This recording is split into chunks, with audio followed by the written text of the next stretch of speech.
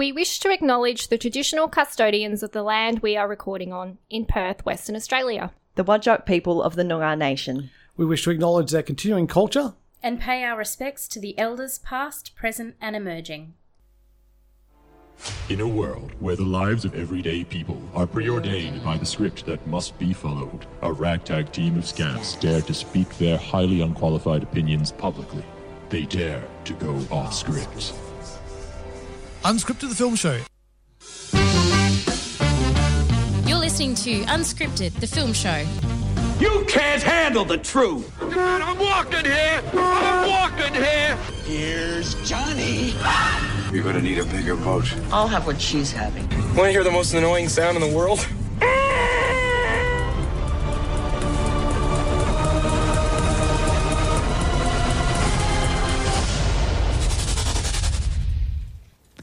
Thank you for joining us. Welcome to another episode of Unscripted, the film show here. I'm Cecilia, joined in the studio by Lewis. Hello, Lewis. Hello. Hello. We've got a big show tonight, which is fantastic. We're going to be covering off some fringe shows this evening, which is all the rage at the moment here in Perth. Lots to choose from. And Lewis, you've seen a few of those and you're going to give us your rundown, which is fantastic.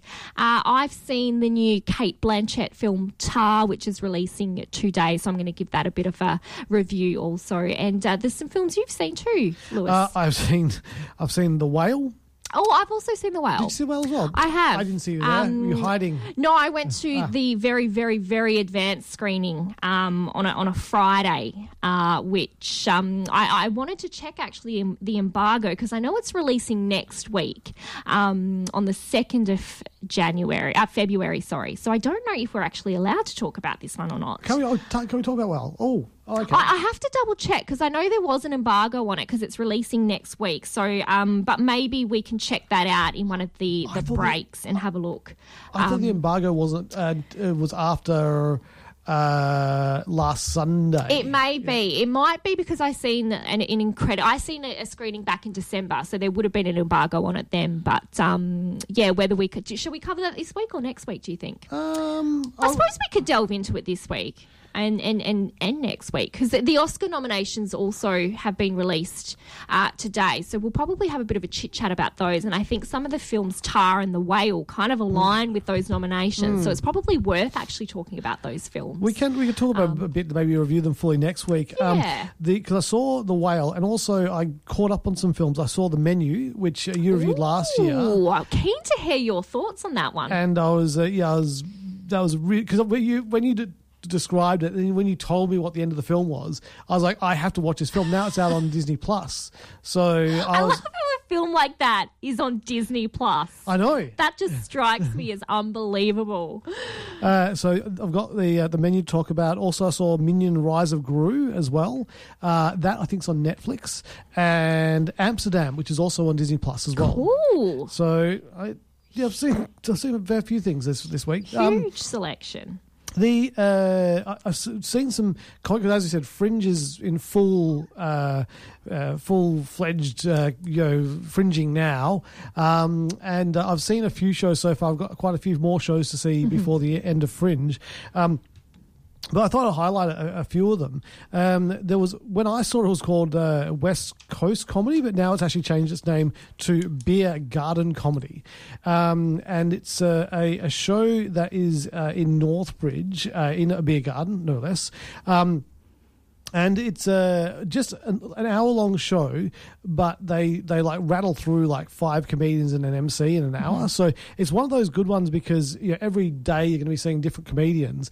And if you don't, some of them are really, really good. And if you don't particularly like the comedy of one person, they're going to be gone in 10 minutes anyway. So if you don't like them, I'm sure you'll like the next person that comes up. So it's quite a good show to like start your night as well, because they're all like 6:30 shows, and it looks like it's playing pretty much every day of Fringe. So if you just go there, you just want to have a start of a 10 in Beer Garden Comedy. I'd recommend going and checking that one out. Actually, what is the price to go and see that? It is $20. So yeah, so it's $20. So it's you roll the dice, and it's I'm sure it's going to be good. Now one show I can definitely say is very, very good is Anna Piper Scott, Such an Inspiration. And that has also got quite a few shows still left to go. So Anna Piper Scott is a trans woman, and she's been doing comedy for a very long time. And this particular story it's really just because I've seen Anna Piper Scott a lot, and every time I see her, she just goes from strength to strength. Her comedy, her storytelling, the way she can, bring you up and then pull you down, and then this show is a real roller coaster of emotions. But Anna's there from the very start of the show, like even before she starts, she's there welcoming you in and. She's got great recall of names. Like she asks people their names in the audience and then refers to them by name during the show. Wow. And I have no idea how she does that, because like I meet a lot of people, it's like, hi, and you meet them and then 2 seconds later, completely forget their name. No idea. And it's great. And then, the show does go to some dark places, but, in the end, she's there and she's handing out, little aftercare, things like she's written out. So, it's really good. And so she's trans. Some of the shows about, being trans. So I think, a lot of people can identify, with where she's coming from, whether they are, a trans person, a non-binary person, or a gay lesbian, sorry, she appeals to all audiences is what I'm saying. So Anna Piper Scott, Such an Inspiration. That's playing at the Parlour and the Perth Cultural Centre. So, really nice, one of those little pop-up venues. So go check that one out. Also, Joe White, Ethiopian and Still Hungry, 2023. Joe is an exceptional comedian. Like his crowd work is really good. Like he's got a show and he's telling a story, but he will engage the audience, and it's just every night is going to kind of be a different kind of thing, because different audiences, different reactions. But he's a sensational comedian, and I've seen Joe before, but again, this guy just goes from strength to strength and is a one-off comedian that everyone should get out there and see. His shows are running till Sunday the 5th of February. There are still tickets available for all of his shows, and it will cost it'll cost you the $30 to go and see him, and I think you'll get your $30 value out of the hour you spend with Joe. So definitely give that one a crack. The last one I'm going to talk about is the Joy Dick Club. This one is no longer. There was only one performance of this last night, and the comedian Sam is actually a Chinese comedian, so English is his second language, and he's only been doing stand-up comedy for like 3 years. And then so he's put together like this fringe show that is 50 minutes long, and it was at the Vale in Belia. And it was just like the amount of confidence to do that, because he's not a Perth comedian. He's a comedian from Alice Springs. And Alice Springs, I'm sure there aren't a bunch of comedy clubs where you can ply your craft. So the fact that he came down to Perth, he put on this show, it was really good. And I hope that he actually comes to Perth and does some of the rooms down here, because there is a real there's a fraternity of comedians here, so like people will help you and give you advice, and I think in this kind of environment comedians do develop, and he's just got such an interesting, because he's not only Chinese living in Alice Springs, he's also gay as well, so he's got a lot to draw on. Unfortunately you can't see him this year, but I'm sure that in future fringes he will be back. Excellent. I was just trying to find his name, but it's really difficult to find the detail. There's so much on the Fringe website because it's just such an eclectic array of shows. Trying to pinpoint the exact one that you're looking for can always be a little bit difficult. Yes. So, yeah, I always find that with Fringe, it's kind of a little overwhelming, which is fantastic. We've got you, Lewis, to kind of give us a rundown of maybe what to go and see because I've seen some shockers in the past and last year I didn't have a great Fringe experience. I just seen some really not for me shows, I think. So this year I'm being a little bit more selective and definitely listening to the opinions of others before I dig deep and purchase tickets for certain things. So well, if you want guaranteed good comedy, then Anna Piper Scott, Such Inspiration, and Joe White, Ethiopian and Still Not Hungry. You can't go wrong with those two acts. As I said, the Beer Garden comedy, it's $20. It's 6 comedians. It's if you don't like one of them, there'll be another one up in a second. Exactly. So, I reckon just go out there and see some stuff because there is so much good stuff out there. If you go and have a look, just Google Fringe World 2023, and there'll be different reviews of different things, and something will pop out to you. Like, do you like guys who are shirtless doing acrobatics? I do, and I'm super stoked to be going to see a show tomorrow night with some of my girlfriends called Gods, GODZ, which is a group of sexy acrobats.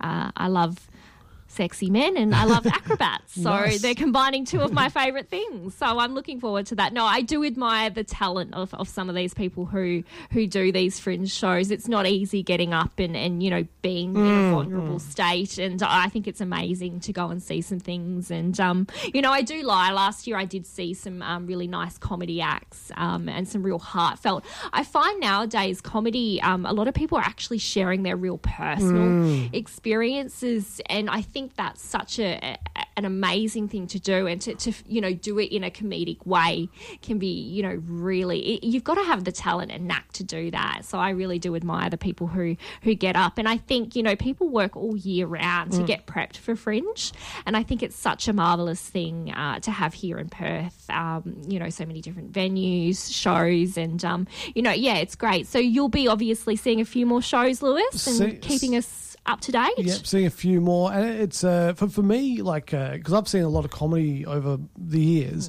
and a lot of comedians will be doing like 10-minute sets here and there, and it frustrates me when I go and see a Fringe show and I only see them stringing together their 10-minute and half-hour sets, and it's kind of no, I want to see you take me on a story. I want a beginning, I want a middle, and I want an end.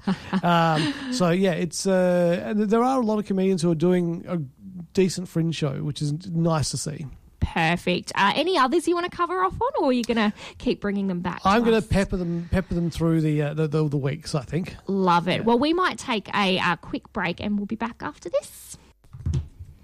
Now, as a film show, it would be completely bonkers if we didn't cover off on the Oscar nominations. Yes. Not that we always, believe in the Oscars, but it is a huge film event. The 95th Academy Awards will take place on March 12th, honouring some of the movies released in 2022. But I'm actually quite interested in this year because there's been some great films, great performances over the course of 2022. And I think previous years, there's always a bit of a hit and miss, particularly when we had those years of COVID.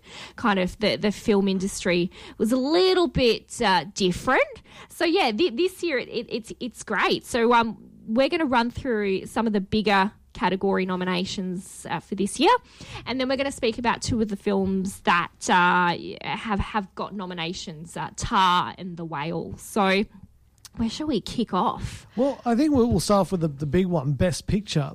Now, the first film that's been nominated there is All Quiet on the Western Front. Mm-hmm. Now, forgive me if I'm wrong, but is that not an old film? No, this is a new war film that was released on Netflix. So this didn't get a cinema release at all. I have seen this film. It's not one that I would particularly have picked, but upon reflection, I do see why it would have. It's quite a nuanced look at war. and a particular soldier's experience through war. And it's one of those ones that kind of lingers with you long after. And that experience of, there's some really quite shocking scenes of, you know, what you would expect war to be like. So I can see why this would have been nominated, and also I think it was nominated for a cinematography as well. So I think actually it was a film in 1930. So maybe it's the name. Yeah, because it's based on a book, All Quiet on the Western Front, and the 1930 film was an adaptation of the book, and then the 2022 film is an adaptation of the book, which I reckon they should have held out another 8 years, because you could have done an adaptation 100 years apart. That would have been really cool. But no, you're absolutely right. I think it definitely is. So and it is a German film, I believe. Right, okay. As well, because it was subtitled, and I did watch this. It was an interesting film, quite long, but World War One. So yeah, there you go. With it, we've also got like Avatar: The Way of Water, that had to get nominated for Best Picture. Surely, like, after all the work James Cameron put in, it had to be nominated. This I'm really surprised by, The Banshees of Inisherin. Ooh, interesting, isn't it? Because you and I had differing opinions on this film. You and I left the cinema thinking the same thing, not really enjoying this film. And I think that you stuck to your kind of thoughts about this. I let it digest with me a little bit, and I thought it actually captured the 1920s quite well. But at the same time, it is a really macabre story, and does it need to be... It's a good film, but is it Best Picture worthy? No. And just stupid. Like the motivation of Brendan Gleeson's character to do what he does is just like, I'm still going, this is so stupid. This is like, you know, really just, it was so annoying. Yeah. But that was just my feelings on it. Other people, my mate. Oh, actually, before we go on, I should have mentioned at the top of the show. Last week, Rachel and I were reviewing stuff we'd seen on streaming and that sort of thing, and we went on and we just talked about a TV show that we saw that we both really, really loved, and never actually mentioned what that show was. So if you have been listening since last week and you haven't listened to the podcast and you haven't gone onto our Facebook page, the show we were referring to is called Irreverent, and it is on Netflix, and it is awesome, and I recommend you go and check it out. And I apologise for getting so excited about that film that I didn't mention that TV show, that I didn't mention what the TV show was. So, and it was Nick Roberts, my mate from the After Dark Podcast Network, who pointed that out to me on Friday morning. And I really appreciate it. And if you do, if you listen to the show, you do like movie reviews. Nick does a show called Walking Movies, and it's the premise of the show is that whenever he goes to see a movie, he walks to the movie and talks about the movie he's going to see, and as soon as he's seen it, he walks home and then reviews the film. So it's a really fresh way of getting somebody's thoughts directly after they leave the cinema. So if you do like to listen to movie reviews, do go to Walking Movies on your podcast app and subscribe to it, and then listen to the movies that Nick did. And he actually did a review of every film he saw in 2022, and it was really interesting to go back, and I think he had 50 plus movies that he saw, so very, very interesting. But anyway, thank you very much, Nick. Appreciate the help. And hopefully some more people listen to Walking Movies.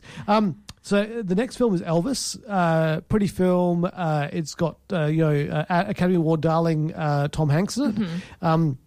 I really enjoyed this film. I thought it was great. Yeah, I think it's a great film, and I think it deserves its spot there. Everything, Everywhere, All at Once. If this wins the Best Picture Oscar, I'm all in. I love this film. I thought it was great. I can't wait to watch it again. I think it is on Netflix. Yes, great film. A lot of fun.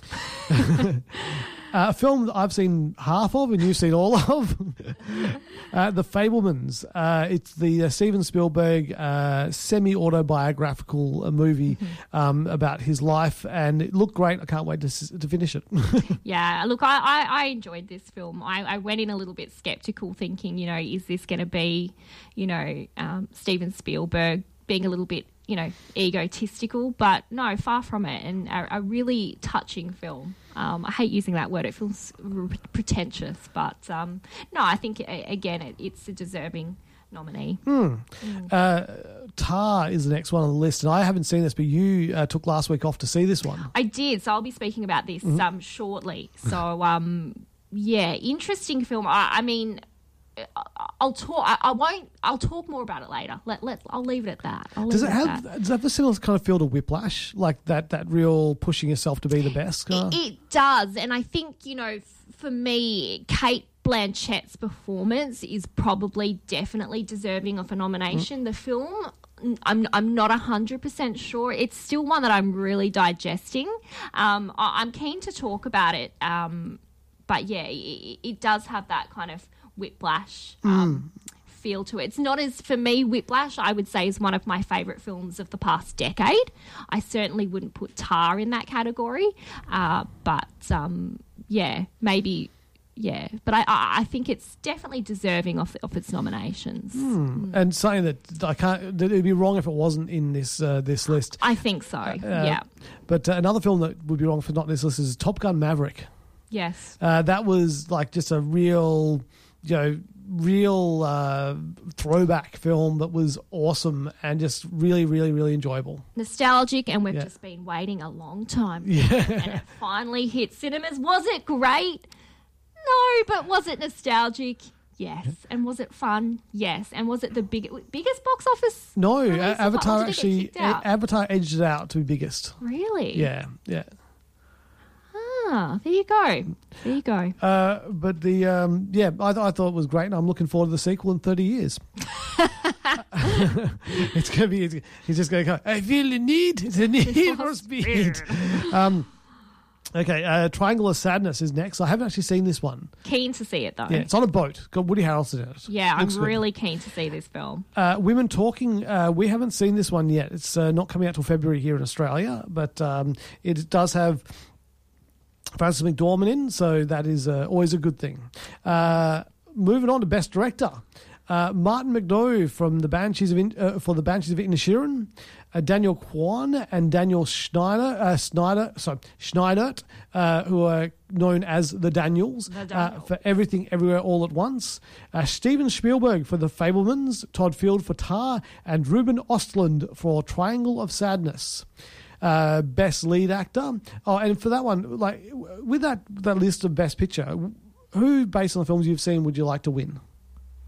Ooh, that's a good question. Based on the ones that I have seen, I've got to go with Elvis. Yeah, I've got to go with Elvis. It's between Elvis and Tar at this point, but and they're completely different films. So yeah, what about you? What are you thinking? Well, I'm going to go Avatar: The Way of Water and Top Gun Maverick, just for bringing people back to the cinema. Yeah.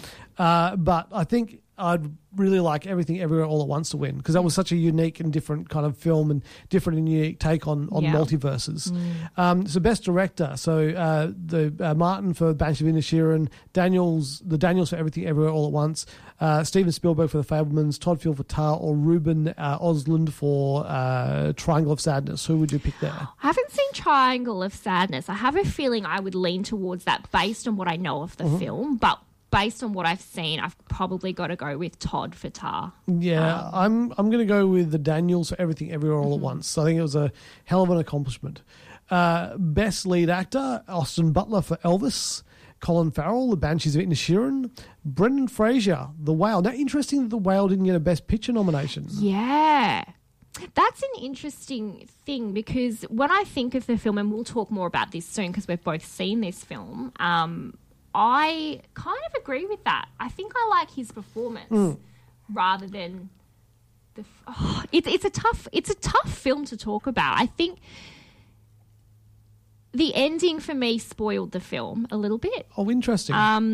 But I think for me, Brendan Fraser is definitely deserving of this nomination based on, and I know he didn't gain all that weight, and part of it is, fat suit, but to come back after all these years to a particularly hard role, I think that's phenomenal. So I think, seeing him on this list is great. And it is interesting. I think the reason is because the Whale is based on a stage play. Yeah. And it very much feels like a filmed play. It does, There's one setting. Yeah. Dialogue heavy. Yeah. And there's a thing they do where there's a window that's in the background, and then every now and again you'll see like a shadow walk past the window, and it's a great stage play thing. I loved it. I thought it was fantastic. But I can understand, like, there's nothing there going over the top that would make this the best picture. So I can understand why it wasn't nominated. But his performance, like, Austin Butler was great as Elvis. I was really surprised because I thought in the when I saw the trailer, I was like, oh, this is going to be crap. But it was actually quite good. Colin Farrell, he was good, for his role in Banshees of Inisherin. Paul Mescal for After Sun, I haven't seen yet. Bill Nighy for Living, I haven't seen yet, but I'm going to see both of those. And both of these are, I think, February releases here in Australia. Yeah. But so far, I'm putting all my money behind Brendan Fraser because that was a hard role. Yeah. And to carry the whole film pretty much was pretty damn impressive. So I really hope he wins. Best lead actress, Cate Blanchett for Tar, Ana de Armas for Blonde, Andrea Riseborough for To Leslie, Michelle Williams for The Fabelman, and Michelle Yeoh for Everything Everywhere All at Once. Oh, it's definitely Cate Blanchett for me. Yeah? Ooh. Definitely, hands down. And I've actually seen all these films. Oh, apologies, apart from To Leslie. I've not seen To Leslie, but I've seen all these films. So far. And, I'm a huge Michelle Williams fan, but, definitely Cate Blanchett for me in this one. Well, I'm going to go with Michelle Yeoh for Everything Everywhere All at Once because she played more than one part in the film. True. So, and she did them all perfectly. So, hopefully she gets that one. Best Supporting Actor, Brendan Gleeson from The Banshees of Inisherin, Brian Tyrone Henry for Causeway, Judd Hirsch for The Fabelmans, Barry Koenig for The Banshees of Inisherin, and Ki Hu Kwan for Everything Everywhere All at Once. Would you say that Brendan Gleeson was a supporting actor or he was like the co-lead actor?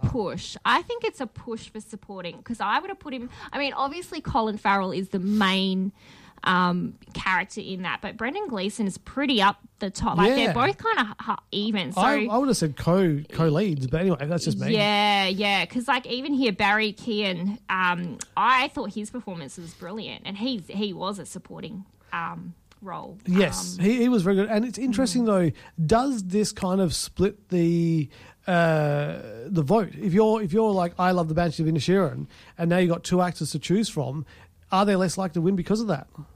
Well, that's the thing, and I don't like it. I would have not put Brendan Gleeson in that category and just put Brendan Keoghan because I feel like he now doesn't stand a chance. Yes, which I think is horrible because he's done some wonderful roles over the years. He's a very interesting actor, and he played a real kind of the village idiot type character in this film, and I think he pulled it off really well. So, And I think the last one we'll talk about, because there is like best adapted screenplay and there's a lot of other categories, but I think most people are more interested in the best picture and the actual actors. Best supporting actress. Now, Angela Bassett has got to win this. Oh, yeah. Her performance in Black Panther Wakanda Forever was amazing. It was powerful. It was touching. It was just your eyes were glued to the screen every time she was on screen. Like, she has got to win this. Hong Chu in The Whale also. She was great in that film as well, not taking anything away from her. Kelly Condon from The Banshee of Inisherin. And this, again, is going to be like, why did they do this? It's going to be a split vote kind of thing. Jamie Lee Curtis, Everything Everywhere All at Once. And Stephanie Hughes, Everything Everywhere All at Once. So, again, both actresses, they're less likely to win because their vote's going to be split. But there's a lot of... There's a lot more films in this year's Oscars that I think the broader audiences would have seen.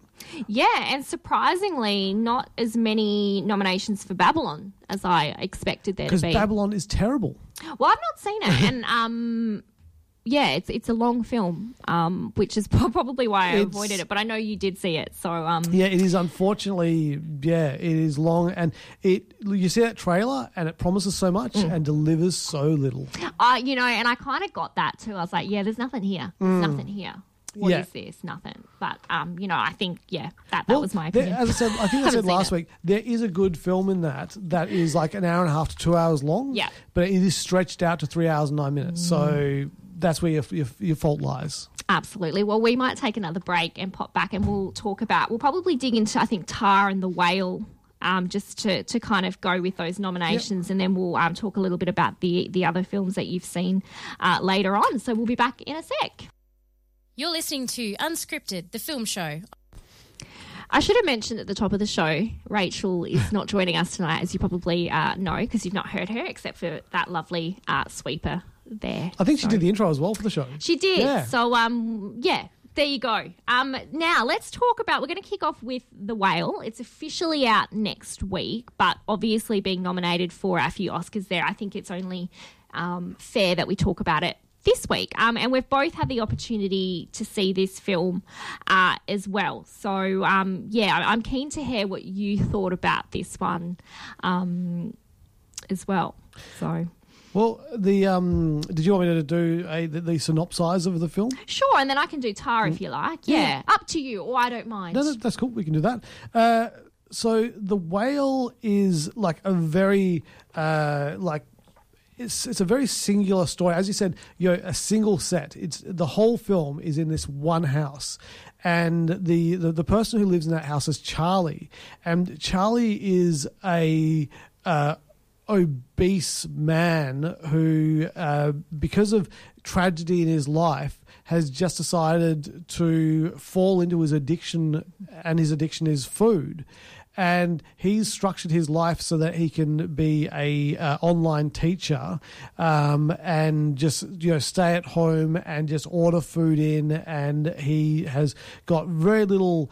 He doesn't care about himself at all, and he is basically eating himself to death. That is to say, even though it's in the house, he lives there by himself, that's not to say there aren't other people in the film. Other people do visit.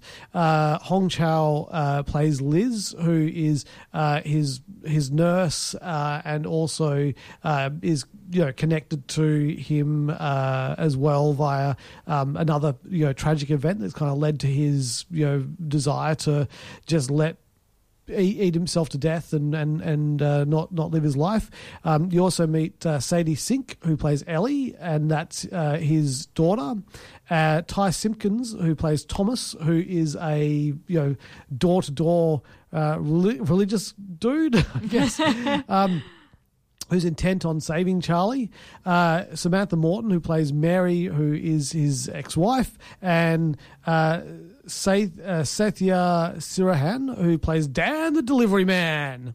So it's this film is amazing. Like Brendan Fraser has won a lot of awards for this film. He's had standing ovations at the Cannes Film Festival, and there's a reason for it. Is his performance is amazing. Now, he did gain a lot of weight to play the role, but the size that he's playing is massive, and you cannot accomplish this without him also being in a prosthetic fat suit.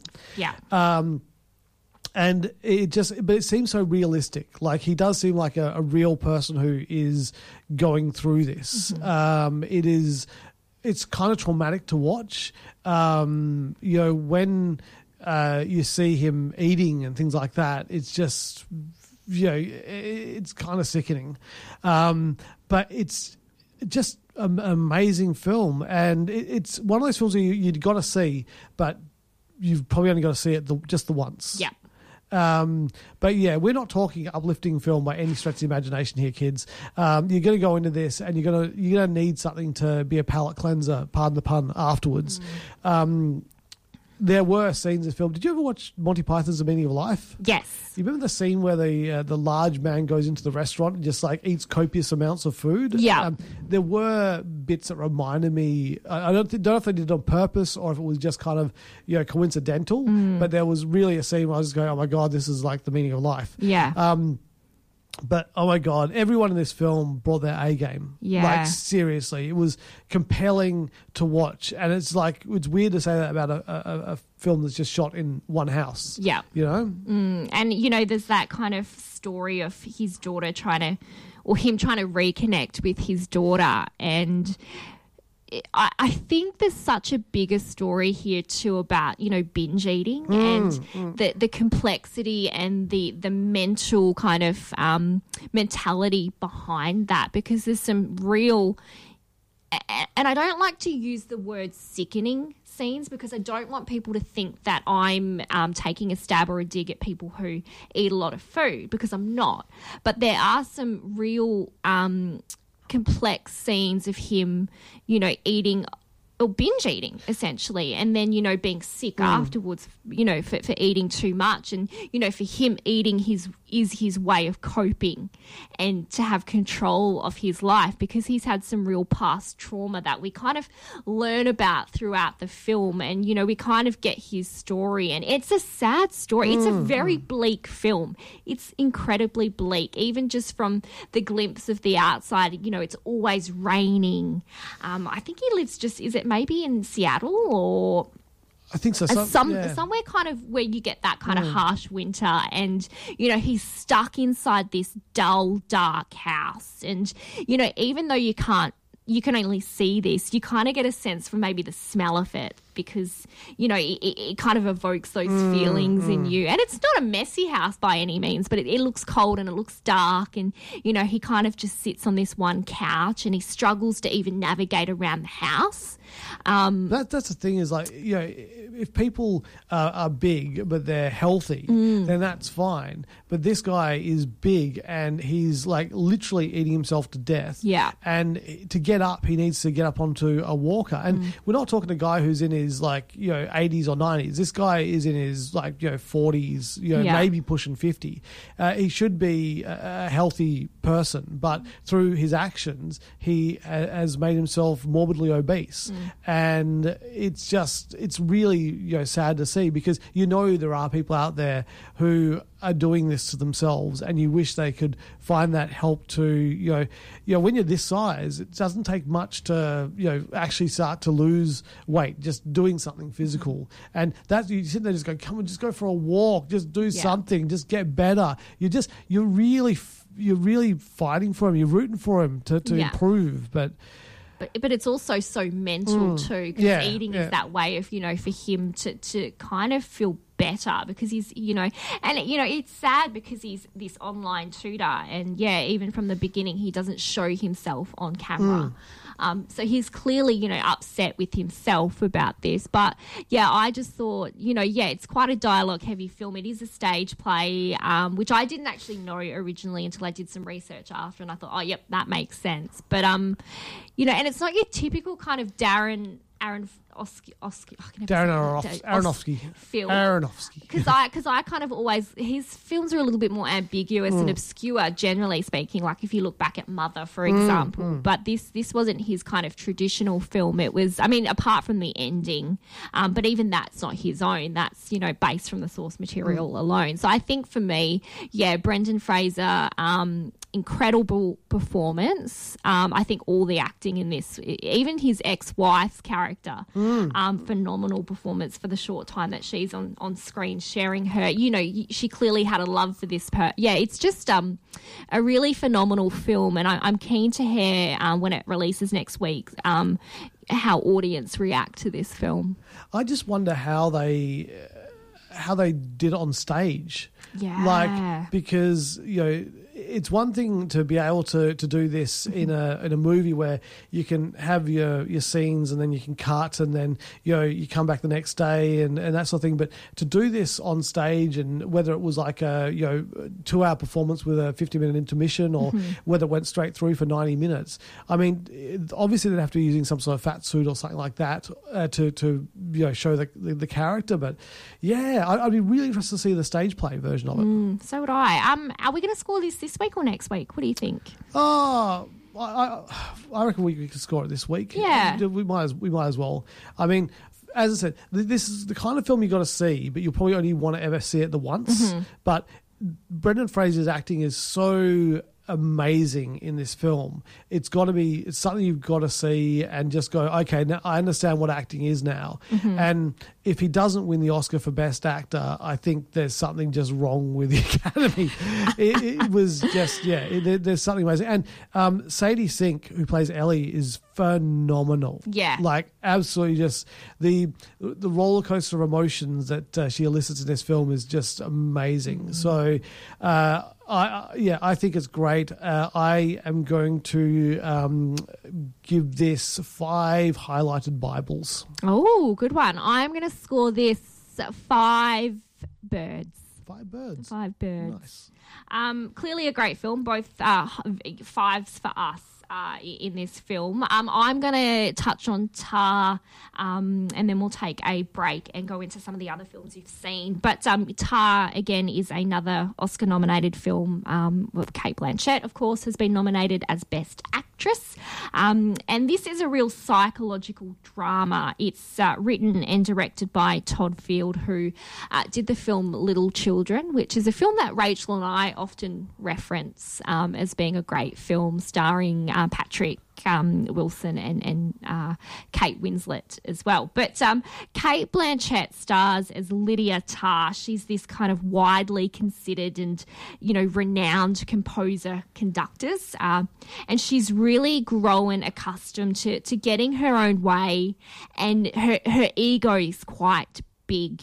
However, things take a little bit of a turn in her life when a series of PR disasters kind of draw her into the spotlight. She's for the wrong reasons. Some allegations are made against her, and I won't go into the plot details too much because I think that people want to go and experience the film for themselves and see that. But essentially the film is kind of about that Me Too movement / cancel culture movement.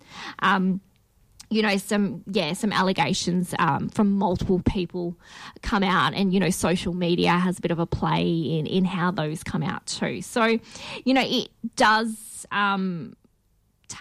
there's some impressive performances as well. You've got Mark Strong in here. You've got Portrait of a Lady on Fire star Nomi Millant, and also German film and television actor Nina Hoss. But it's a dense film. It's quite long, and I think for a lot of people it's quite difficult to sit through. There's some really long, strung-out scenes of just conversation. And but for me, what kept me engaged was this captivating performance by Cate Blanchett, who just plays this person that you kind of hate. She's not a good person. You don't like her, but to be able to play that character and be the lead performer as a character that you follow who you just don't really like, and you kind of don't mind if things go sour for her because you're like, you deserve this. You're a bad person.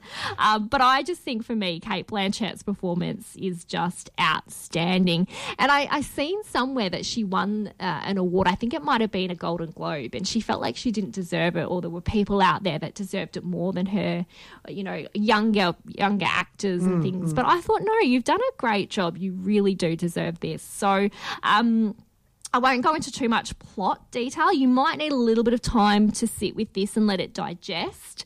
It is that, there's a psychological component to it as well, as she kind of starts to realise that maybe she should be better off, like a better person. So, I'll keep it at that. But I'm going to score this 4.5 what are those things that conductors use? Like a conductor stick? Yeah, we'll go conductor stick. 4.5 conductor sticks. A baton, maybe, I don't know. That's it. Well, we are going to take another break and we'll be back just after this.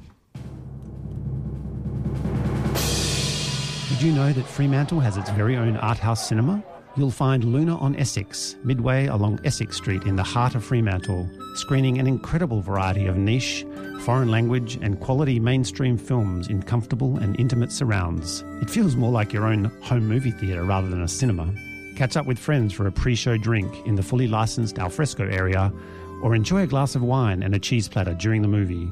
Check out what's on, along with details of forthcoming films, festivals and added value events at lunapalace.com.au. You're listening to Unscripted, the film show.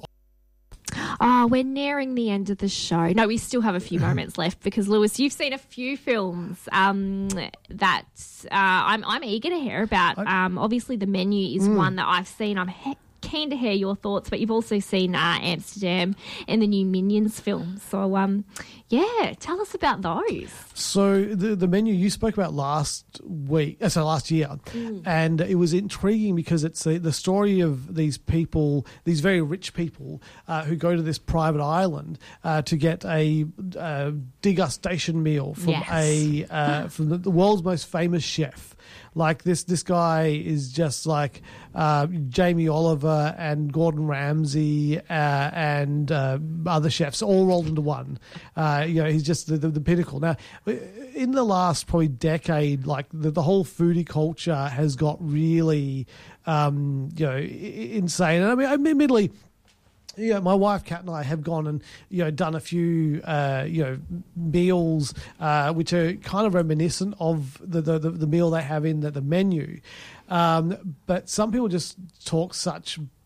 They just pontificate about food and just make it more than what it is, and this film I think is a bit taking the mick out of those kind of people. But they go to this island, and the meal starts as a normal kind of meal, but then as it goes on, it gets more and more sinister, and you find that there's more motivating the chef played by Ralph Fiennes than meets the eye. But the cast in this is, a sensational cast. So you've got Ralph Fiennes is playing the chef Slowik.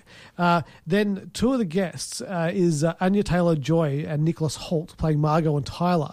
And Tyler is this foodie that is just obsessed with wanting to taste Chef Slowik's work, and is like scrutinizing everything, and is like just really upset if he thinks that the chef is not liking him. He's a bit of a fanboy, isn't he? He's a massive fanboy. Anya Taylor-Joy.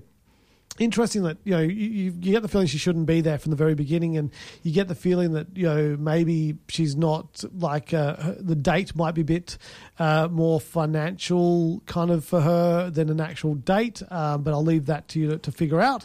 Hong Choi, who is also the second time we've mentioned her tonight, she plays Elsa, who is like the maitre d', and she's just sinister from the start. Really. Then you got other people, Lillian, who's a food writer, Ted, who's her agent, John Leguizamo, who's a movie star, Amy Chura, who's the movie star's personal assistant, Reed Birney and Judith Light, who play this couple that arrive, that maybe Reed kind of knows Anya Taylor-Joy's character, maybe he doesn't. You'll have to go to find out. You got a bunch of young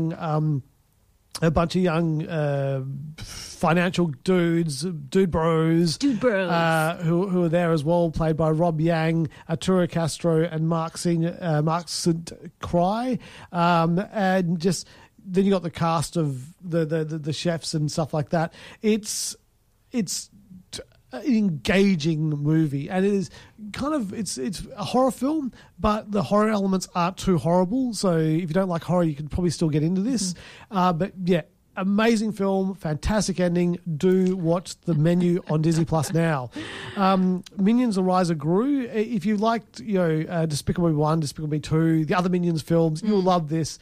It is so much fun, just ridiculous. fun to see Gru as a young kid who's still played by Steve Carell, so it's great. Cool. Yeah, absolutely amazing on Netflix. Menu was on Disney Plus. It is Disney Plus. Yep. Minion Rise of Gru is on Netflix, and then we also saw Amsterdam as well, which is also on Disney Plus. And Amsterdam is interesting. Set after World War One, it's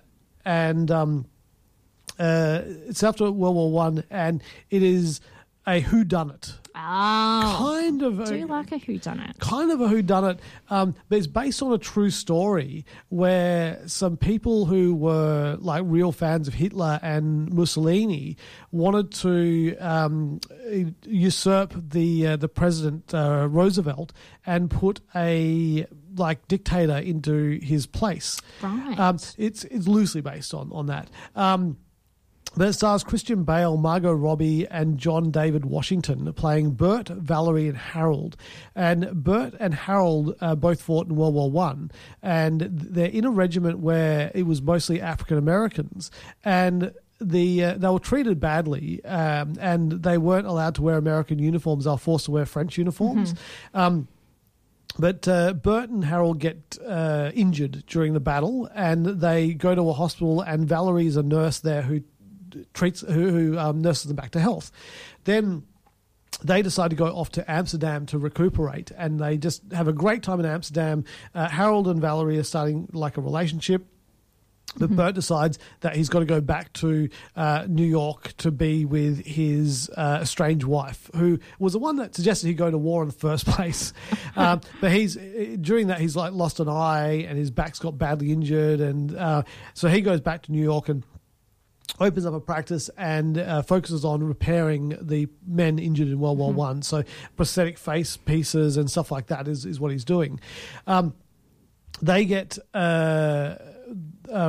listed by a socialite, Beatrice van der Hulviller, to investigate why her dad died, who was a general they knew in the army, and they find that he was actually poisoned, but she is pushed under a bus or a car before they can find out more. Oh. And Harold and Bert get accused of killing her, and so they go on the run, and they've got to clear their name. And so in the proceeds of that, they meet up with this lots of different people in there, some amazing actors. You've got, as I said, Christian Bale, Margot Robbie, John David Washington.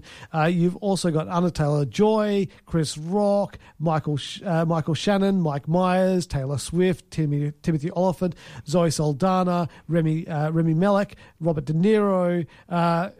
You cannot go wrong with this film. And these people aren't playing massive parts. You'll just be turn a corner and it's like, oh my God, Robert De Niro's in this film now. Oh my God, it's Anna Taylor-Joy. She's in this film now. Oh man, it's Remy Malek. He's in this film now. It's just, I think they just had a good story, and they just went to a lot of people. And if you want to watch a Margot Robbie film, watch this. Don't watch Babylon. Don't watch Babylon. So it is really good. So Amsterdam, 100%, I would check that out. It's 2 hours and 14 minutes, but it's a good ride. Sounds like a fast-paced kind of fun film that yes. you can kind of enjoy that ride along with it. So kind of the length doesn't matter too much. And even though it's set in a very depressing time, and it's the materials are a bit depressing, they still manage to bring a bit of joy into it. Yeah. And watching Christian Bale play this half Jewish kind of person is amazing. Like Kat said, oh yeah, it's Margot Robbie because she's using her American accent, because she only has the one American accent. Whereas Christian Bale is every time it's just something different he's pumping out. He's a real character actor, that guy.